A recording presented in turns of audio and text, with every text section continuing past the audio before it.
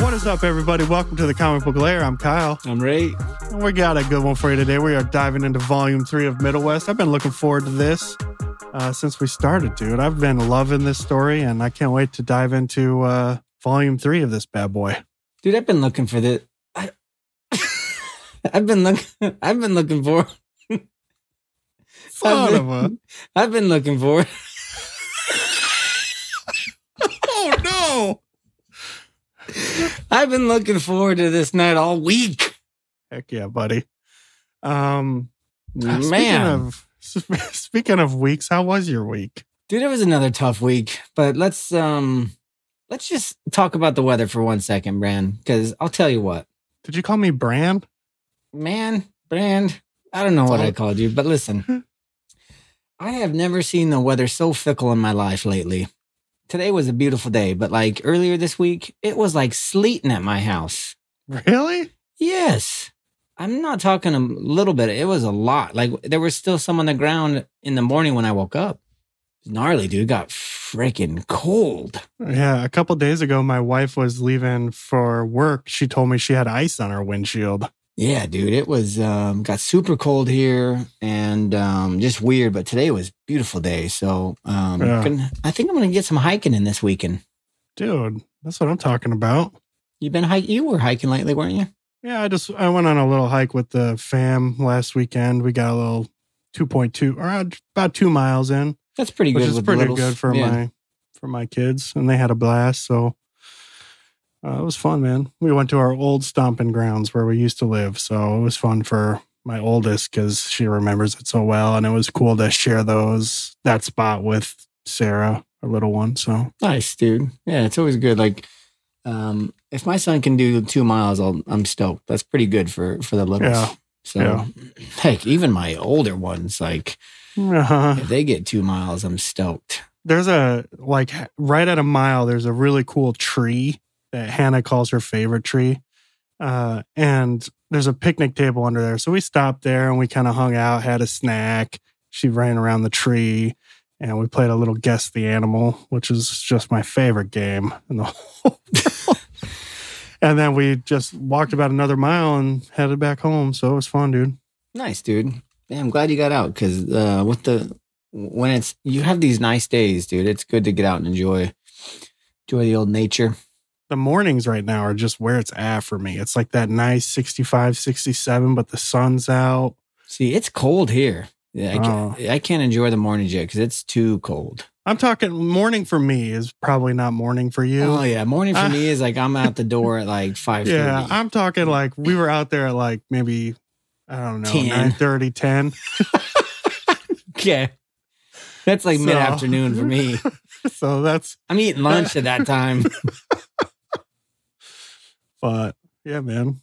Good. Other than that, what have you been up to, buddy? Dude, remember how last week we were talking a little bit of sports, or maybe it was last week when we were chatting about refs getting beat up. Just people getting rowdy at kids' games, and like, so I had the funniest thing happen to me. So I went to this basketball game at my daughter's middle school, 7th and 8th grade basketball girls, and she was not even on the basketball team. She was just cheerleading for it. So I had I wasn't invested at all in these teams, right? So I get there just to watch her cheer, and we're watching the basketball game, and it was pretty close the first half, and then the second half, like our team, they played really well together as like a team unit, and they ended up like beating them like 40-something to 20-something. Well, the other team had this one player who was exceptionally good, like head and shoulders beyond all the players there, even our teams. But she was literally like the only player on her team that scored any points. She literally scored all 20-some of her points. And I started watching just because I was impressed with how good I'm assuming she was an 8th grader.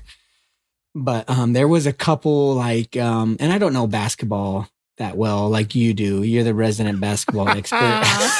That's not saying a ton for us, but yeah, okay. But there was a couple like hard fouls that like could have went either way in my eyes. And basketball is such a fast-paced sport. Yeah. Like it's even for the refs, it's got to be hard to like get every single call right. Mm-hmm. And so there was a couple calls that I was like, oof, that could have went either way. And of course, parents, are getting loud and that's not a block or that's not a charge, and I'm just like, come on, like these dudes just got off their 9 to 5 and they're coming here for volunteering their time. And I was like, leave them alone, and it didn't have any impact in the game because our team was already up 20 some points. I was like, dude, just let them shoot a couple free throws. Like what it's going to do, Anyways, the game's over. I'm walking out to my car and the refs are parked right next to me. And this dude runs by me, like running. I thought maybe he was running late, trying to get into the car with his family or whatever. But he's literally like running to go catch the referees to argue a call in the game. Oh my! And I am dying laughing because we just spoke about this. And I'm like, this guy can't let it go. Like he's on the team that won anyways. Like it didn't make a difference. And now he's in the parking lot arguing with these two volunteer refs about a call that he thought was a charge. They said it was a block. And this dude's sitting on the very top of the bleachers. My gosh. So he probably saw the play so well because he was so close. And that's what these two refs were explaining. They're like, dude, we were on the floor, man. He's like, the way it might have looked from your advantage was different than from when we saw it, And it was just hilarious to me because how fresh it was in my mind of us having a conversation about it and just sports in general and just refs. Like, gosh, it's got to be so challenging. Like, I would never want to do what they do. Dude, there's no way you could pay me enough to referee. Yeah, I wouldn't do it even if I was paid. Exactly. I know. But, dude, this is quite the week for people getting mad at refs, man. What else happened? The Super Bowl. Oh, yeah. See, that's another thing. That hold call or whatever. Yeah, everyone's losing their minds. Yeah, I don't know, man. It's just, there's got to be like a lot of this. The problem is that we so many of us are putting our freaking identities on our sports teams. I'm like, at the end of the day, this is just entertainment, man. Like, let it go. Yeah. No, and we kind of talked about it early in the week about like sports and technology and how in baseball now, I seen a thing that they're like literally have a strike zone, like digitalized strike zone that they can go to and like pause the game and to see if it was a ball or a strike. And I'm just like, get out of here with that. It's taking it too far. So a little crazy, but I just thought it was hysterical that, Hey, you're a baseball guy. Let me ask you a quick question. Okay. What do you think about them implementing that new extra innings rule where the dude always starts on second base? A dude on second? Well, here's the thing. Baseball is like, I don't know. Baseball goes through stages. Like it was dying, and then they had that home run race with, like Mark McGwire and Sosa, and that like kind of saved baseball. But, so thank God for steroid use in that era. But no, they want to speed the game up. They implemented like a pitching clock now. Like pitchers only have a certain amount of time to throw the ball. They implemented like you can't change pitchers all the time. Like they have to face 3 batters now. They can't just which I don't know, takes a lot of the management away and a lot of the chess game because that's what baseball is to me. Like, hey, this player's coming up next. Let's throw this pitcher in. Oh, now I got to change this guy out. Like it takes a lot of that out of the game. And I understand it's hard to sit and watch a 3-hour game. Yeah. Like I can't do it all the time, So I get it that they want to speed it up. And like baseball's already the season's 162 games. That's so wild, man. Yeah. So when you're playing 9 innings and you have to play extras, like there were some games that went 18 innings, and you're just like, dude, that's 6 hours. Who has time to be doing that? Yeah. So, I mean, I'm a traditionalist when it comes to baseball, but I totally understand it a lot of the time. It's got to take its toll on people's bodies too, One of the things I never knew was a rule in basketball until I started really watching it. They have a time limit at the free throw line. And I didn't know that. Yeah, because I'm not going to say his name right, but oh man, the dude on the Bucks. Giannis, thank you. Giannis, yeah. And dude, he goes over time limit does so he? frequently, and he gets called for it because he's struggling from the free throw line, so he's got this whole routine, And he's been whistled for it, dude. You have to shoot it within 10 seconds, and he's just out there like... What is he doing with the ball? Like spinning it on his finger? Like, what can you do? I don't know. I think it's just like... I'm going to have to watch him now. You're in it's like a mind game at the free throw line for these guys, you know? And so... Just have you watched any of the All-Star stuff? Isn't All-Star for basketball this week? I watched some of the Rising Stars. I watched the final of that today, and it was okay. What do you think? Let's get down to the brass tacks here. What do you think about All-Star games in general, or like, you know, now every sport's like All-Star week? Yeah. What do you think about it? I'm sick of them. I think it's so cool. Boring. I know. I think the idea of it's cool to get all the best players together for a week to have some fun. The problem is no one's being competitive because it's literally a rest week for them. And there's not a lot of reason to watch it. I do like some of the more contesty things like the 3-point, the slam dunk contest, or in hockey, some of the skills. I like skills contests. Like even at the Pro Bowl, they'll do a lot of that where the quarterback's got to hit a dime from like 50 yards out. And that stuff's cool. Yeah. Well, I'm not interested in the game. I'm not interested in watching a flag football game. I'll tell you that right now. Here's what I don't like. I don't like how, and I think it's in basketball. I don't know if it's in all sports, but I don't like that players are nominated. Like, I don't like that you and I can vote for players. I don't like it either. I think that's silly. No, because like 1 year... There should be a standard. I think it's in baseball too. I don't know. Like 1 year dudes that are like hasn't even played a game got voted just because they're a popular player. It's like, dude, this guy hasn't even put a point on the board and he's at the All-Star game?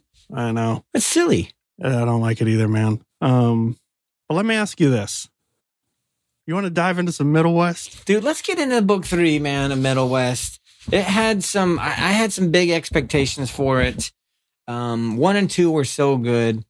Yeah. Going into this one. 2 big things are going down. Yeah. Got 2 big things on the move. You've got Abel planning an escape from Raider Farms. You've got Jeb and Magdalena planning a rescue mission. Oh, and then you've got Dale storming it up all the way to try to save his son. Like, things are moving and shaking here in Volume 3 to start it off, man. Yeah, they had, there was a lot that had to get wrapped up here in Volume 3. So going into it, after we finished up the first 2 volumes, like, this one was kind of hard. We didn't know where this was going, right? Mm-hmm. This one was kind of hard to... judge. Yeah, to guess, to judge. And I would have been way off if I would have gave anything last week. We didn't know where it was headed. And so going into it, what were you thinking? What were your expectations? Let me hear what you were thinking when you first opened this book this week. It was hard to have like a ton of expectations just because where we left off, we were both just kind of like, we're going to need to read it to find out sort of thing is where we were. But I think overall through beginning this story, I wanted to see a resolution between Abel and Dale. I wanted to find out what Jeb was all up to. And then at the end of Volume 2, I wanted Magdalena to live up to her word. I wanted the Bobby and Abel relationship to become something for Abel more than he was allowing it to be, through Volume 1 and 2. And I wanted to see how Abel was going to deal with the anger inside of him. Because remember, at first we were deciding, is he going to be able to get rid of it like a virus, or is it going to be something he has to learn to live with? Yeah. And these were kind of the things that were circling in my head. Oh, and is Abel going to get the heck out of Raider Farms safely? So those were the things circling in my mind. What about you? Yeah, no, same thing, man. Like, I wanted to see how the issue with him and his dad were how it was going to resolve. Like, were they going to figure it out together? Were they going to just not like each other? What the resolution was going to be, between them? And I kind of had a feeling that, hey, this thing isn't going away in Abel. Like, he's going to have to learn how to deal with it. And even in Volume 2, when he's with Fox and he's with Bobby, like, when he's around the people that love him, you know, it seemed like he had a better grasp on it than when he's around, you know, like his old group of friends or his dad, you know, like, I don't know. It just seemed to me like he was going to have to figure out, okay, this is with me forever. I can't be like my dad. I can't be like my grandpa. This is the path I'm going down. Like, I'm going to have to figure something out. Yeah. I'm not going to lie. I did kind of want to know what was going to go on with Abel and his mom. Oh, me too.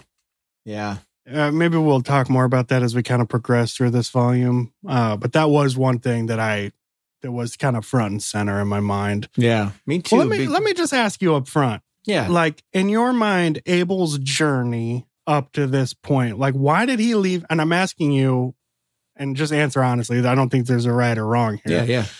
Because I read an interview on the back of this deluxe hardcover, and I'm just curious what you thought. When he was leaving his house and getting away, what exactly do you think he was leaving and like, what was he looking for, or what was he hoping to accomplish by running away? At first, I think he had no choice but to run away because his dad was a rage NATO and he was on the verge of dying.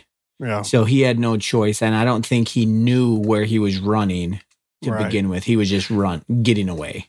Yeah. However, then I think it turned into, okay, I got to find my mom. Yeah. Because he even mentioned, I think in the second volume, like, my mom sent me something from here. I think this was the last time, you know, what area she lived in Middlewest or whatever, you know, and mentions a town.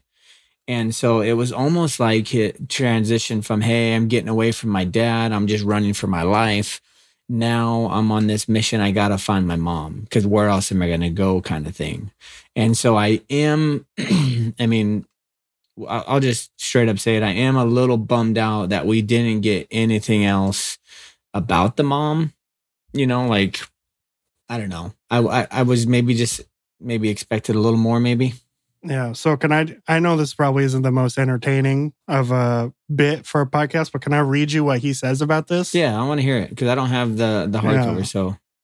So he's being interviewed by a dude named Is this Kent. Scotty Young now being interviewed? Yeah. So Kent is saying, in early concept talks, we discussed the role that Abel's mother might play in the story, and his search for her is his search for her the point of the story. Does he ever find her? What is she like? Can you talk about some of those initial ideas and how that role evolved? And Scotty says, that was probably one of the hardest aspects to navigate. Abel's mom plays such a big role in both their lives that it was difficult to figure out how to serve that character. At the beginning, Abel and Dale are blaming each other for her leaving and hurting them. My first instinct was to have Abel go on a journey to find his mom, but it just didn't feel authentic. When a parent leaves in real life, you're not given any reasons, or at least not truthful ones. You're told things to either protect you from those reasons, or you're told how bad they are so that you hurt as badly as they do. Abel had one parent leave and one parent who hurt him. I decided that Abel's story wasn't about finding his mom. It was about finding himself. That makes total sense. But when I read that, I was like, but even through volume 2, it still seemed like, even in the story that Scotty was writing, that there was a part of Abel's journey that was looking for his mom. Yeah, no, 100%. And I think maybe what it comes down to he was looking for people that loved him. Which maybe at that time he didn't see that was right in front of his face, you know, with the fair and with Bobby and Wrench and all them. Yeah. Well, I've been listening to a parenting book by Brene Brown, and she's a shame researcher, and it's been really fascinating, and I've really liked it. But one of the things I kept thinking about here for Abel in light of what she was saying was, you know, the crazy thing about shame is that it won't ever let you. Like, anytime he rages out, he's not guilty about it. He feels such a deep shame, you know? And so he needs to get away because he can't even look at people who tell him to his face that they love him. Yeah. And that they're family now. Like, he can't even believe it because he feels so ashamed about, you know, what's inside of him. Yeah.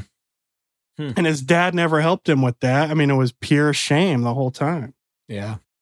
Let me ask you this. What'd you think of the first couple pages of issue 13 to start off this arc?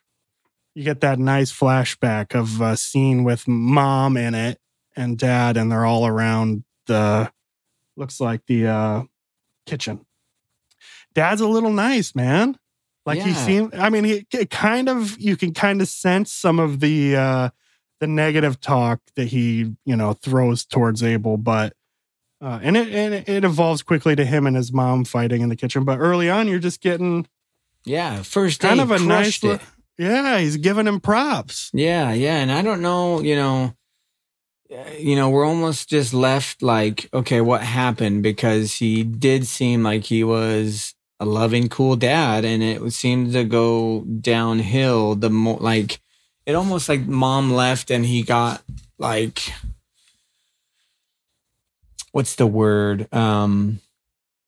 He like wasn't meeting his emotions, he was just like this stone face, like, oh, you got to work hard. Like, I don't know, just a total different attitude, Mm-hmm. If that makes sense. I think so. But then we're kind of thrown right back into Raider Farms, man. And he seems to be making some cool connections with some of the other kids there. And they're really getting to talk about the struggles that they've had growing up. What are you thinking? Yeah, I think this was probably my favorite part of all Volume 3 is seeing him build these relationships in the middle of like these trying times. Like he's going through this crazy part of his life where he's stuck in Raider Farms, just getting beat up. The environment is terrible, so bad. And like he's basically like their slave labor, like having to work in these crazy conditions to mine this what is it called? Ethyl. Yeah, this ethyl fuel out of the farms, and you just see how crazy it is out there. Like you can die at any time. Not only is the ethyl very dangerous, but then there's like these bugs that are like, and dude, they look like giant slugs that are all over the ethyl that they got to clear out, and they got to like freeze them and like put them in their backpack. So all this time he's building these relationships with these kids that are going through this dramatic experience all together. And it's very cool to see them all like build each other up. And like I love it from Volume 2 where Bobby's like, dude, it's the family you choose, like, and again, now you see him building this family with this group of misfit kids. And a lot of them have really awesome insight that end up helping Abel along the way. And I was going to say for Abel, it was probably one of the first times he got a real taste that he's not alone in his struggles, like other people have gone through tough times, and that's got to be an eye opener for him and really help him connect with those kids. Yeah. So it was cool, man. He like a lot of the kids really speak into him. Just, different struggles, and they all had crummy parents, but you don't have to be that way. They're like, and he's like, no, this is who I am. And they're like, no, like you don't have to be this way. And it's really cool because there's multiple times while he's at this farm, and they're basically like, he has this crew that they all become friends. So they decide, hey, we're going to break out of here. So over the course of weeks, they start planning this elaborate escape. Right. And, before we get there, I want to talk to you about one of the scariest parts for a moment for me as I'm reading the story, when I don't remember his name, but is it Mr. Raider? I don't know. I can't remember his first name, but the dude who runs the farm. Yeah, Nicholas. He's reaching out to Abel, and he wants Abel to like get a promotion more or less. And there's just this interaction between the two of them where it really felt like Abel was maybe leaning into him as a father figure. And I started to get really scared because obviously his actions speak louder than his words. But in that moment, to a broken, child, being able to like convince him of something that wasn't true, that like he's a nice guy, he gets where he's coming from. And I don't know, man, did that make you nervous for a bit? I was so glad that like quickly on the couple page turns, he lets everybody know like, hey, I have to do this. It's our only hope to break out. But at the time I was getting nervous. Like, no, Abel, like do not trust this guy. Yeah. It almost seemed like, you have this dude who, even though he talks a big game, he tried to really play it like he cared for him. Yeah. And at first you start thinking like, no, don't fall for it. This is, you can't do it. Yeah.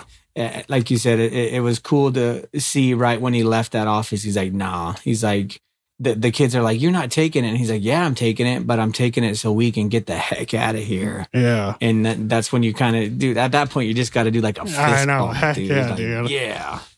And just so pumped because earlier on too, and I think maybe even the same issue, the other kids are pointing to Abel and telling Bobby, like, you have to help him. Look, he's given up. But then you see like, oh, he's not giving up, man. He's working it all out. The gears are spinning inside of Abel's mind, Yeah. And I like that, like Bobby never gives up on him. She's always like, that's not the kid who I've seen. Like she knows deep down who Abel is and what he's capable of. And so it was really cool to see him just build these relationships with kids that have gone through the same kind of stuff, similar stuff that he has. And now he knows, okay, I'm not alone, because before he was all by himself, his buddy, his group of friends that he had before seemed like they didn't have to deal with the stuff he was dealing with. And he was pretty much living life by himself. I mean, I know Fox was there, but, so it was really cool to see him build those relationships that he's never had before. Or at least he maybe had a long time ago with his dad, but didn't for a long time. Yeah. Anyway, I mean, so moving from there, they're, doing what they need to do to get the little pieces for their plan to escape. They're pickpocketing, they're doing all this stuff. And meanwhile, Jeb finally, gets everybody. Jeb and Magdalena finally convince everybody in their crew to go with them too, And so they're on a mission, and they get to this part where they like got to cross the sea, and they got to get to this like seafarer dude. And I love this part where Magdalena ends up in that dude's mind to help him. That double page was just like this really cool break in like all this tension. This one? Or the one where he's, where he's fishing? Yeah. Yeah. And he's just talking to her. I thought that was rad. Yeah, no, I think you hit it right on the head. Like, we have all this tension. We have the craziness with Raider Farms. We have the craziness with them trying to basically cross the impossible river. Like, they don't know how they're going to do it. For one, they have to turn their vehicles now into boats. Yeah. And so they're struggling with that. And you're like, dude, there's almost like no hope. But then you get this cool interaction with this dude who you think has lost his mind. And Magdalena's like, no, like I'm gonna try to fix this situation. So that was really, really neat that he was able to help in the way he did. And the artwork, man, is incredible right through here. Like the river scene and the storm and these huge fish that come along to help him out. I thought the artwork here was really rad. Honestly, I mean, all throughout this, the artwork has been some of my favorite. Like, I think it's phenomenal stuff. Yeah, I will say there was one part towards the end when you see Dale finally come back to Abel, and they're both Rage Nados. It is kind of hard to distinguish who's who and kind of what's going on and all the craziness and what they're even doing.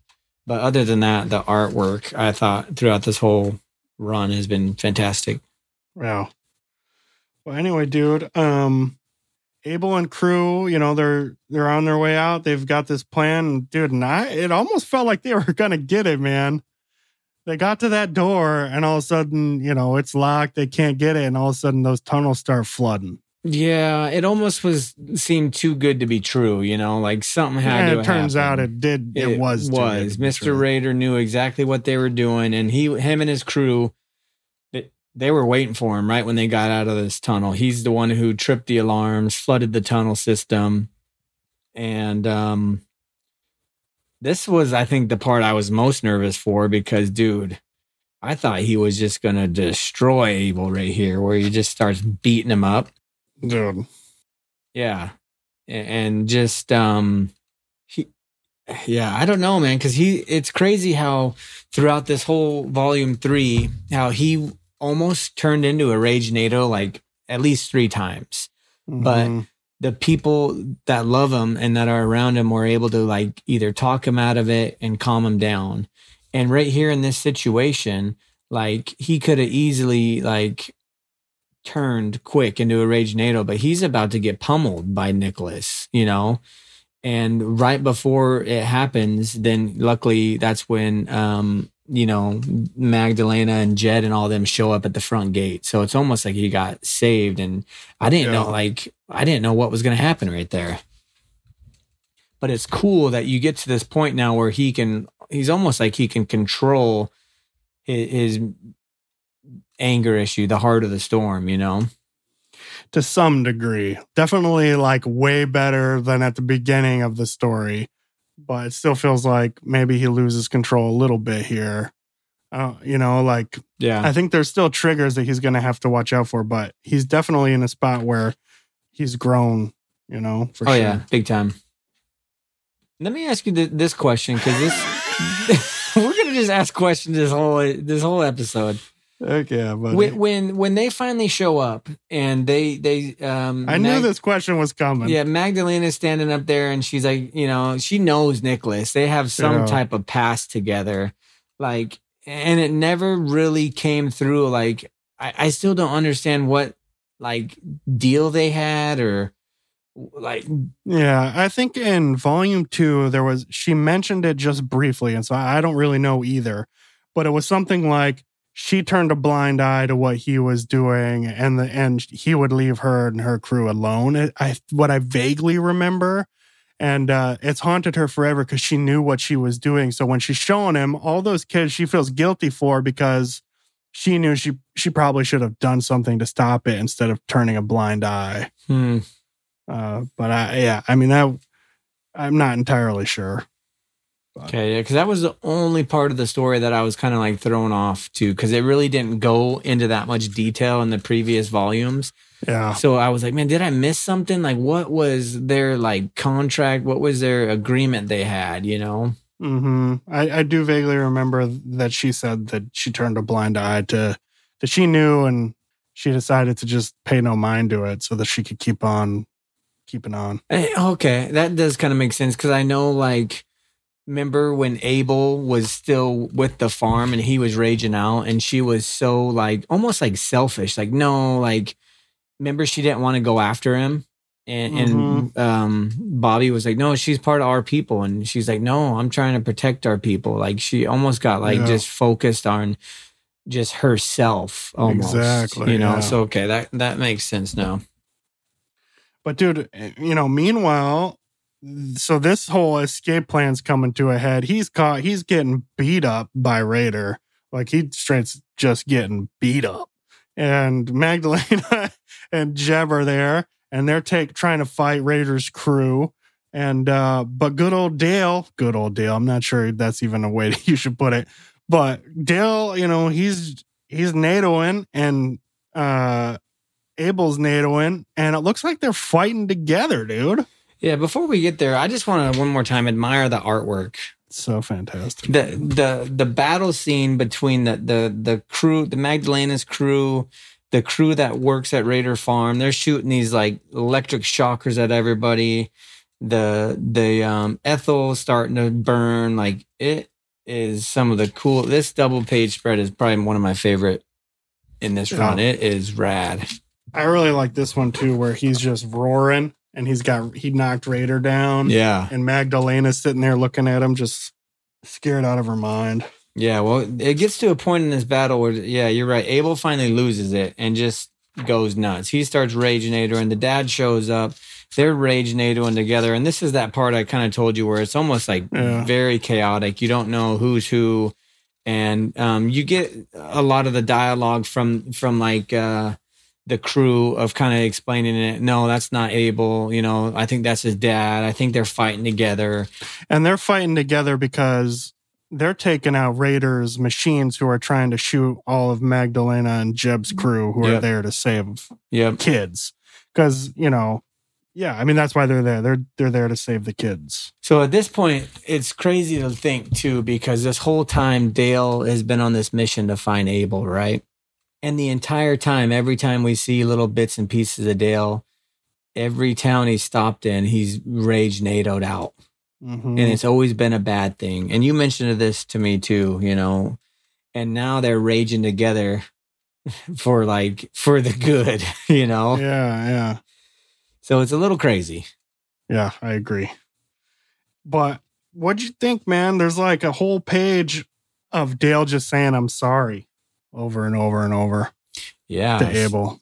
Because they finally, when they're raging and they kind of seem like they've taken out all of Raider's machines, there's a moment where they kind of, come back to form, human form. Because, Dale's pretty much begging Abel to like, please talk to him, and Abel's not having it, but he finally gets to the point where they have this conversation. And, man, he says, I'm sorry about 1,000 times. What'd you think of this conversation between dad and son? And was it what you wanted it to be? Did it live up to your expectations? This is kind of the story is heading here, and this is the big pinnacle, This is this is what we've been waiting for. And so at first, you can definitely tell it's a heartfelt, like, dad that's just broken, that knows he was in the wrong, knows that he messed up, and is full of regret. And almost just like Abel, full of shame, Yeah. And he's trying to do what he can to make it right with Abel. Mm-hmm. But at the same time, he went really far, and it's not something you can just be like, all right, let's hug it out and let's go back home living like normal, Right.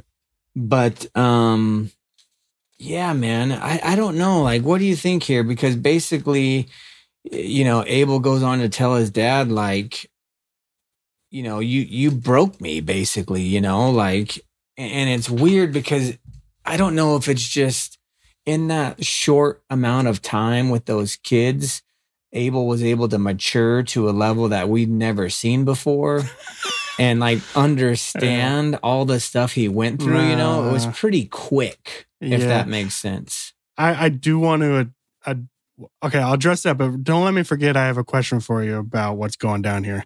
I think for me, Scotty, he's talked a lot about how this is a personal story for him. And it was, I think, rough to write through some of this. Mm-hmm. I felt like he had a lot he wanted to say.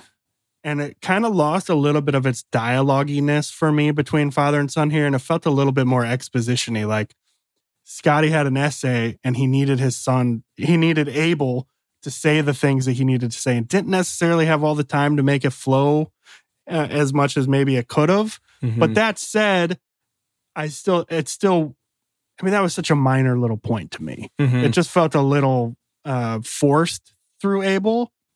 But everything he said really landed home. And I'm sure that's exactly how Abel felt. It just didn't feel like Abel saying it. To me, it felt like Scotty saying it. Yeah. Does that make sense? Do you agree, disagree? I'm open to being told I'm crazy. No, it makes sense. And it just, I think, goes in line with what I was saying. Like, it's like almost was really quick that Abel finally grasped everything that was going on and was like a different maturity level than he was before. Yeah, exactly. I do want to ask you this question. Yeah. Maybe we should just start titling these shows. Let me ask you this. So one of the things that I felt a little uncomfortable with here, right, is that he's saying, I'm sorry. And presumably it's because he feels bad about his anger, what he's done to Abel, and, all that stuff. But then here, does it seem like he's asking Abel to punch him? Because he says, please, you have to do this. Please, son, please. And I wasn't sure if what he was asking Abel to do was to like beat him up. Like, I deserve it. Please beat me up. Yeah. Or is he asking for a hug? I was unclear. And I felt really uncomfortable thinking, bro, this is not the way to fix this isn't to ask your son to be violent. Like, this is the whole problem. I think it was asking for, almost to be punished, like for him to do the same thing that in return that he did to his son, almost like, hey, let's do two wrongs might make a right, like But Abel, I think, takes the high road and maybe just shows his maturity again, like I was saying. And like, even his dad says, like, it's time to finish this, Mm-hmm.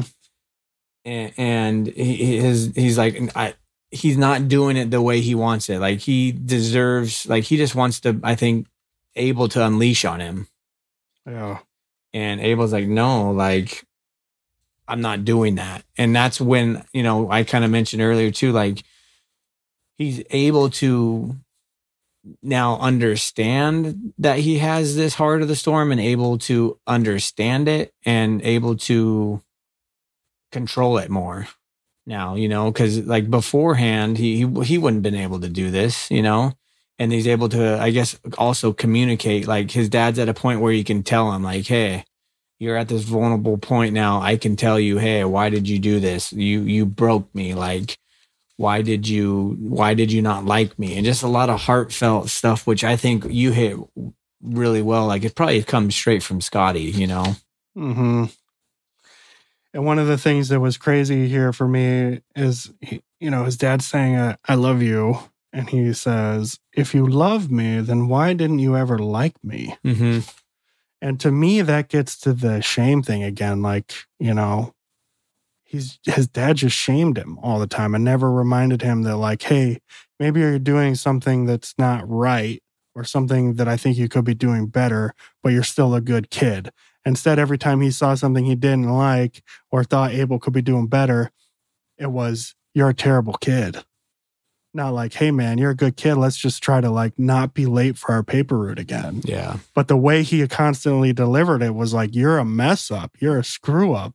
And, like, that just sits with Abel and travels with him for such a long time. Yeah, it's almost like he took his childhood away and didn't even want him to be a kid, Yeah.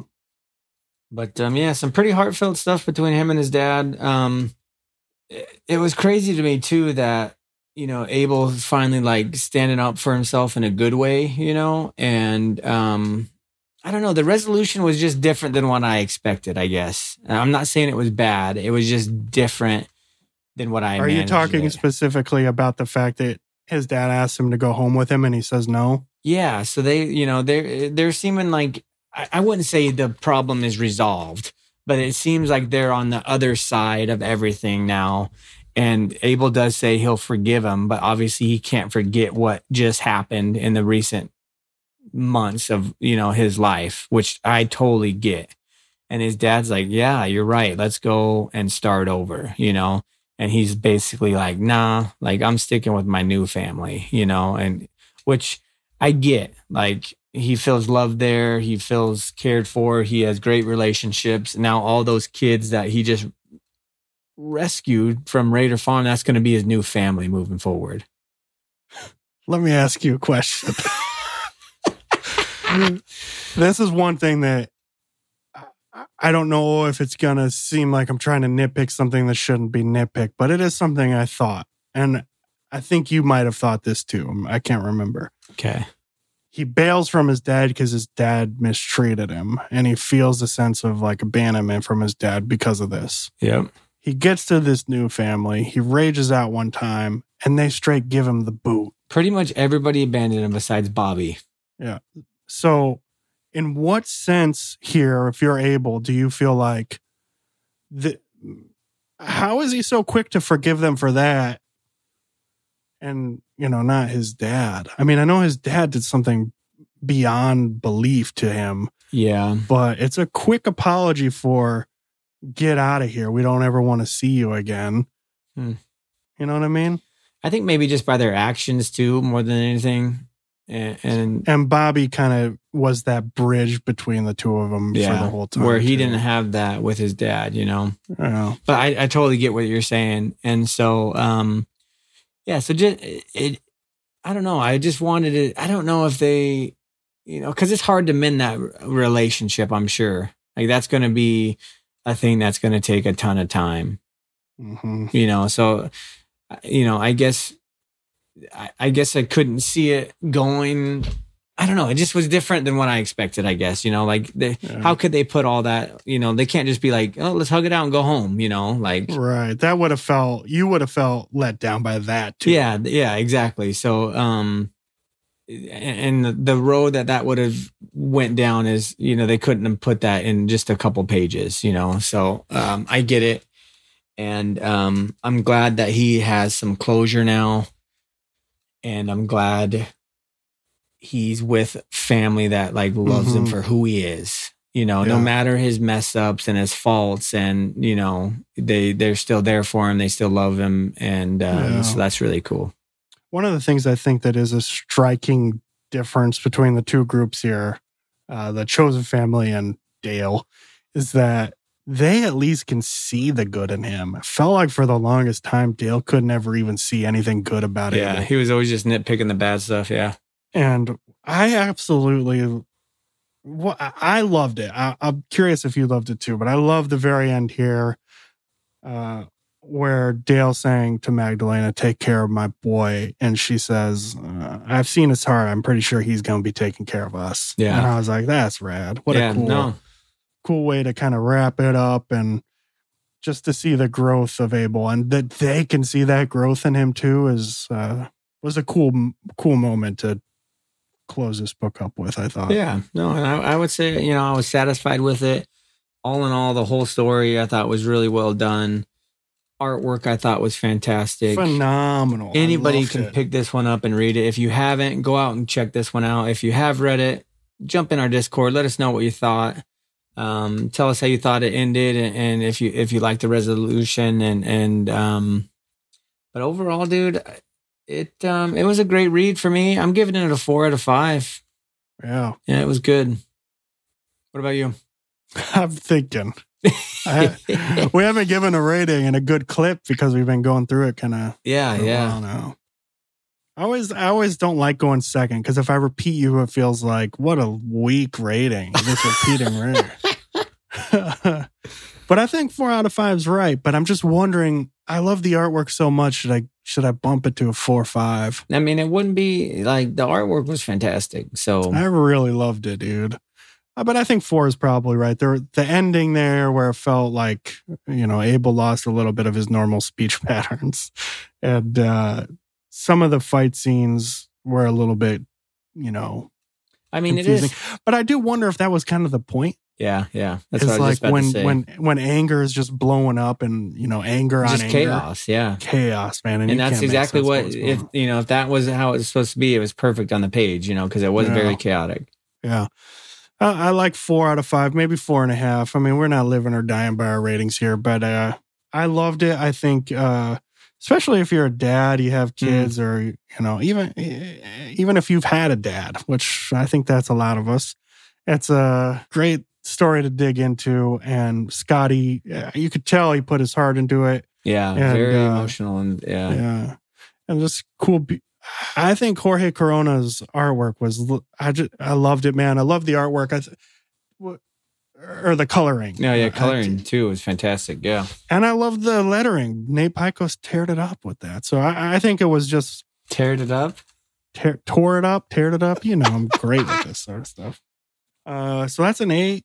Well, that's a 4 out of 5 for the old CBL. And I don't like sticking to my own rules, I guess. No, but it was fantastic. I loved it, man. It was a great story, fun one to go through with you, and to hear what you thought about. And it was cool too, because we didn't go ahead, we read it one book at a time. So it was neat to go through it and chip away at it with you. And I am curious too, if to all of our thousands of listeners out there, if what you thought of us taking our time kind of going through a big chunk of a book like this, like that, and let us know what you thought about it. Yeah, I will say not that we'll change anything, but I'm curious what you thought. I will say, dude, man, I it would be cool to dive back into this world one day. I don't know. It would be neat, because I would.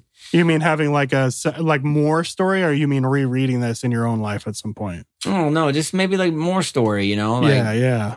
It would be neat. I like the world. It seems rad. There's a bunch of different characters and different stuff going on, man. Yeah. Just a cool world they built. So, but overall, man, I loved it. Yeah, the American sort of mythology and folklore. It'd be cool to see what Abel's up to now. Yeah. But anyways, dude, before we wrap it up here, because we're getting a little short on time, I want to chat to you about 8 Billion Genies, issue 7, real quick. Hop into it, man. What did you think? First of all, I got the Spawn variant cover. Oh my gosh, that's rad. Dude, see the little Dude, genie? look at the genie with the Spawn on it. That's awesome, dude. Yeah, I was so stoked when they had this, because usually I just pull cover A, and I went and looked on the wall, and I was like, no way, I've got to have this rad Spawn variant. So that's so cool. Yeah, love all the variants of this. But dude, this whole issue was, I loved it. I thought the artwork rad. Was amazing. The artwork is so fun. And I know there was a lot that went down in this issue, but a lot of it was so good. Emotional. Like, you see a lot of like, almost like a lot of the characters that we've met through this book, their final like time in this journey. Yeah. And it was, even though it was sad and they went through crazy times, like it ended on a note that it's going to turn around. You know what I mean? I hope so. I think so, dude. It's got to, because even the genies mentioned it in previous issues. Like, this has been a reoccurring event that happens every so long. That's and right. So, you know, it goes to show, like, I don't know. It was just, even though they're going through these crazy times, like, they all kind of turn this corner where they realize, hey, man, like, we need to do good here. Like, we were all, obviously the world was going into a bad place, and then it went into chaos, and now we need to do our best to make it good, you know? Mm-hmm. And so it was just cool to see where our characters are at. 'Cause this is what, the first 8 decades now. So this is pretty far, you know, like we see the family with the daughter that they still haven't let her use her wish. And, dude, that whole town that they ended up living in was wild, man. Dude, so wild. We get the idea, man, that comes back. I'm so glad that he got tossed. Oh my gosh, dude. Robbie, we finally got Robbie again back to where he was when everything first went down, when he first wanted to be a hero and why he wanted to do it. Because his mom, who was a remnant, had like the dad died and she only had moments before she vanished. Finally got to talk to him like, hey man, the wool's been pulled over your eyes, and he finally woke up. So you see all the wickedness and all the craziness and all these people, but then you still get a glimpse of these people that want to make the world a better place. And I loved it when Robbie just like tossed the idea, man, to the moon. So rad. And dude, yeah, the art is just fantastic, and it was great, man. I loved it. You see the 3 bandmates that were buddies, all kind of start to go through the last stages of their life, and they're passing away. And yeah, dude, it was good, man. Yeah, man. The barkeep passed away. That was crazy. Was that the one in are you sure that was the barkeep? Thought I saw him in here somewhere. It was his funeral somewhere. That's the bandmate. See, he's holding the guitar. Oh, remember, there was 3 of them that left. Yeah.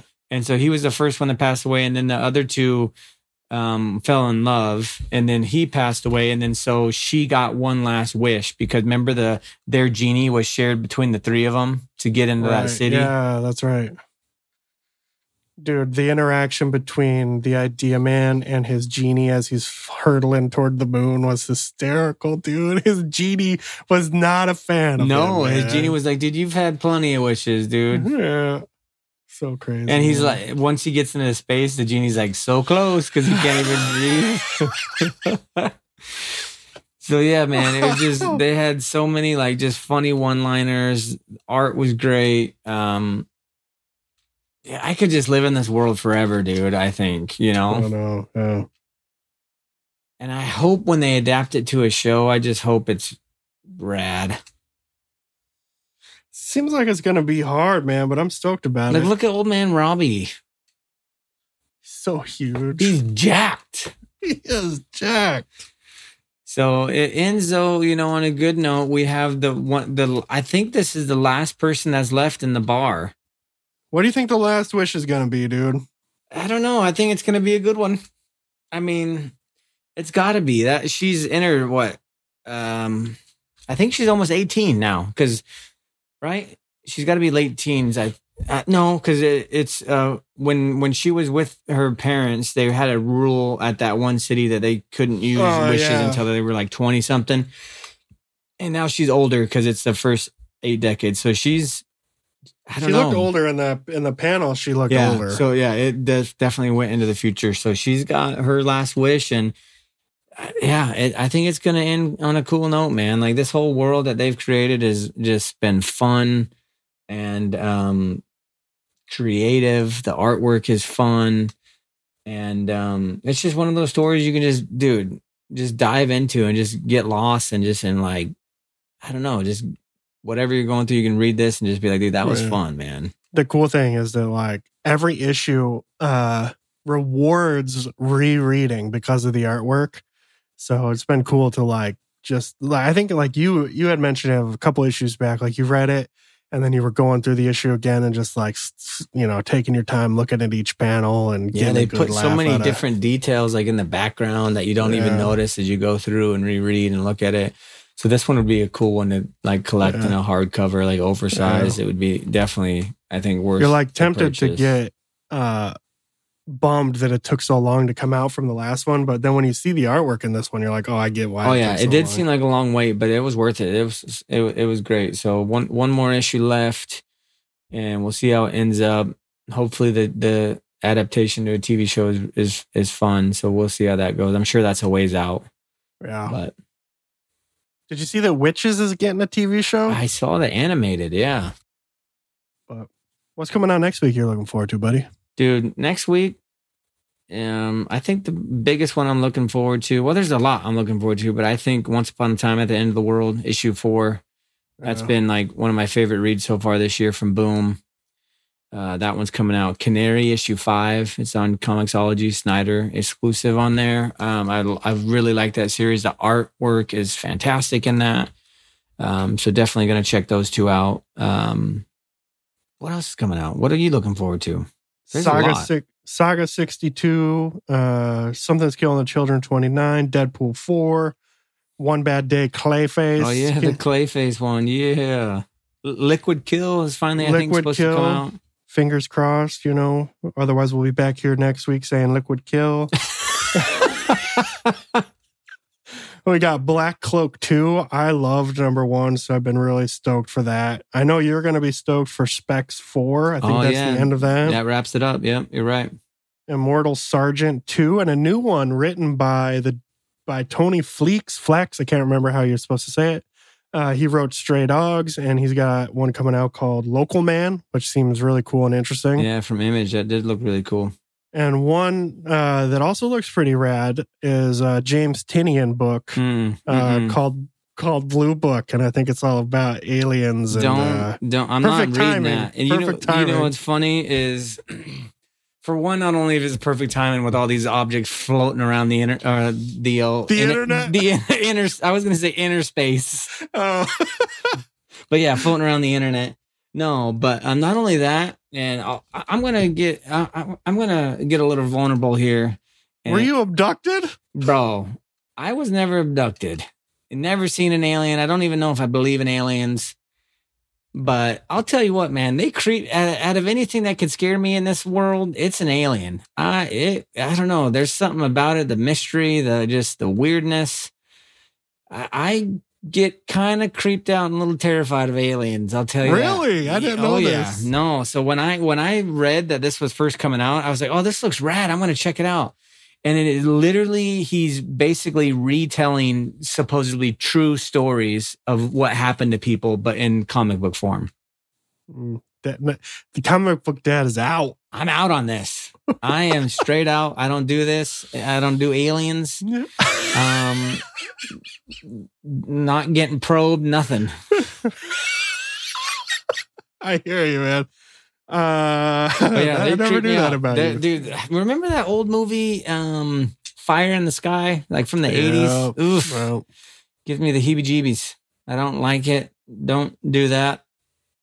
It's so funny. If anyone else out there has got an irrational fear of aliens, that would be my biggest fear. Like, some people are like, oh, snakes creep me out, or bugs, or spideys, or whatever. No. Aliens. And I don't even think they're real, but they creep me out. I mean, they could be. It was funny because I was talking to my wife about this the other day, and she was like, I don't even really like to talk or think about this. I think she might be in the same boat as you. They're creepy, man. I mean, you have all these creepy things out there. Loch Ness, Nelly, Sasquatch. None of those really creep me out besides the aliens, dude. Weird. Yeah. And I'm not talking about like aliens from like, the movie Alien or the movie, Independence Day. I'm talking about the creepy looking, big-eyed, like, just the creepy ones, the little... Did you like the movie Signs with Mel Gibson? So, I mean, that was okay, but those ones weren't that creepy either. I'm talking about, like, I don't know, the little gray Martians that just, I don't know, man, I'm getting creeped out talking about it. And just a quick mention for some of the collected editions. We've got Undiscovered Country 4 coming out. And then this one that looks kind of cool. I don't know anything about it, but the artwork on the cover fascinates me a little bit. It's called Breathers. So if anybody knows anything about Breathers, let me know. Who publishes it? I think it was Image or Dark Horse. I can't remember. But it looked cool. And just a reminder to check out our buddy Frank over at Coffee and a Comic for anything you're looking to pick up. Set up a pull list over there. He's got it all set up now through previews where you can, get your books on FOC. And Frank's a rad dude. He's always doing cool stuff. And check it out. Enter our coupon code at checkout, Comic Book Lair in all caps. Save yourself 15% at checkout. Yeah, buddy. Can't beat it. What are you doing? I have no idea what I'm doing. What do we got going on next week, though, buddy?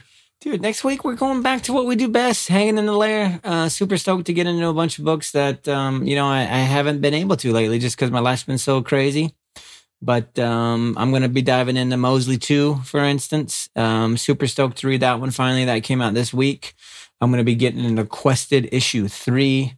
Diving back into that fun world with video games. Dude, speaking of video games, the new Hogwarts RPG came out. Dude, did you see that? I saw that, yeah. I'm surprised you weren't all over that. I think it's Rob's Geek Cave on Instagram. Shout out to him. He's cool.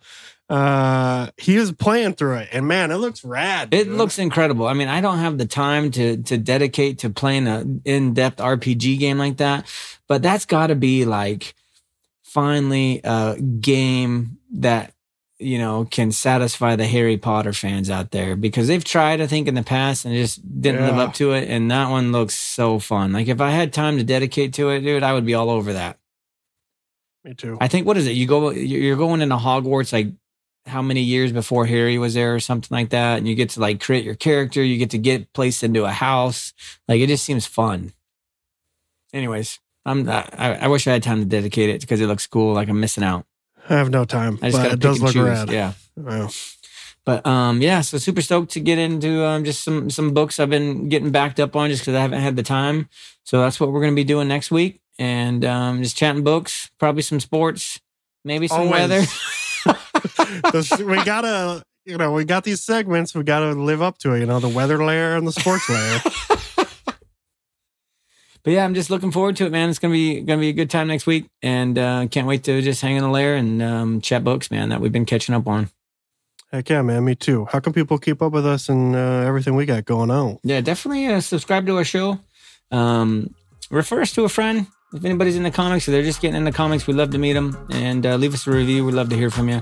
Head over to our Instagram, The Comic Book Lair. You can see everything we're reading.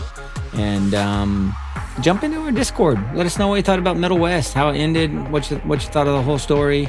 And let us know what you're reading right now. We'd love to hear it. Anyways, keep reading comics. Cowabunga, nerds.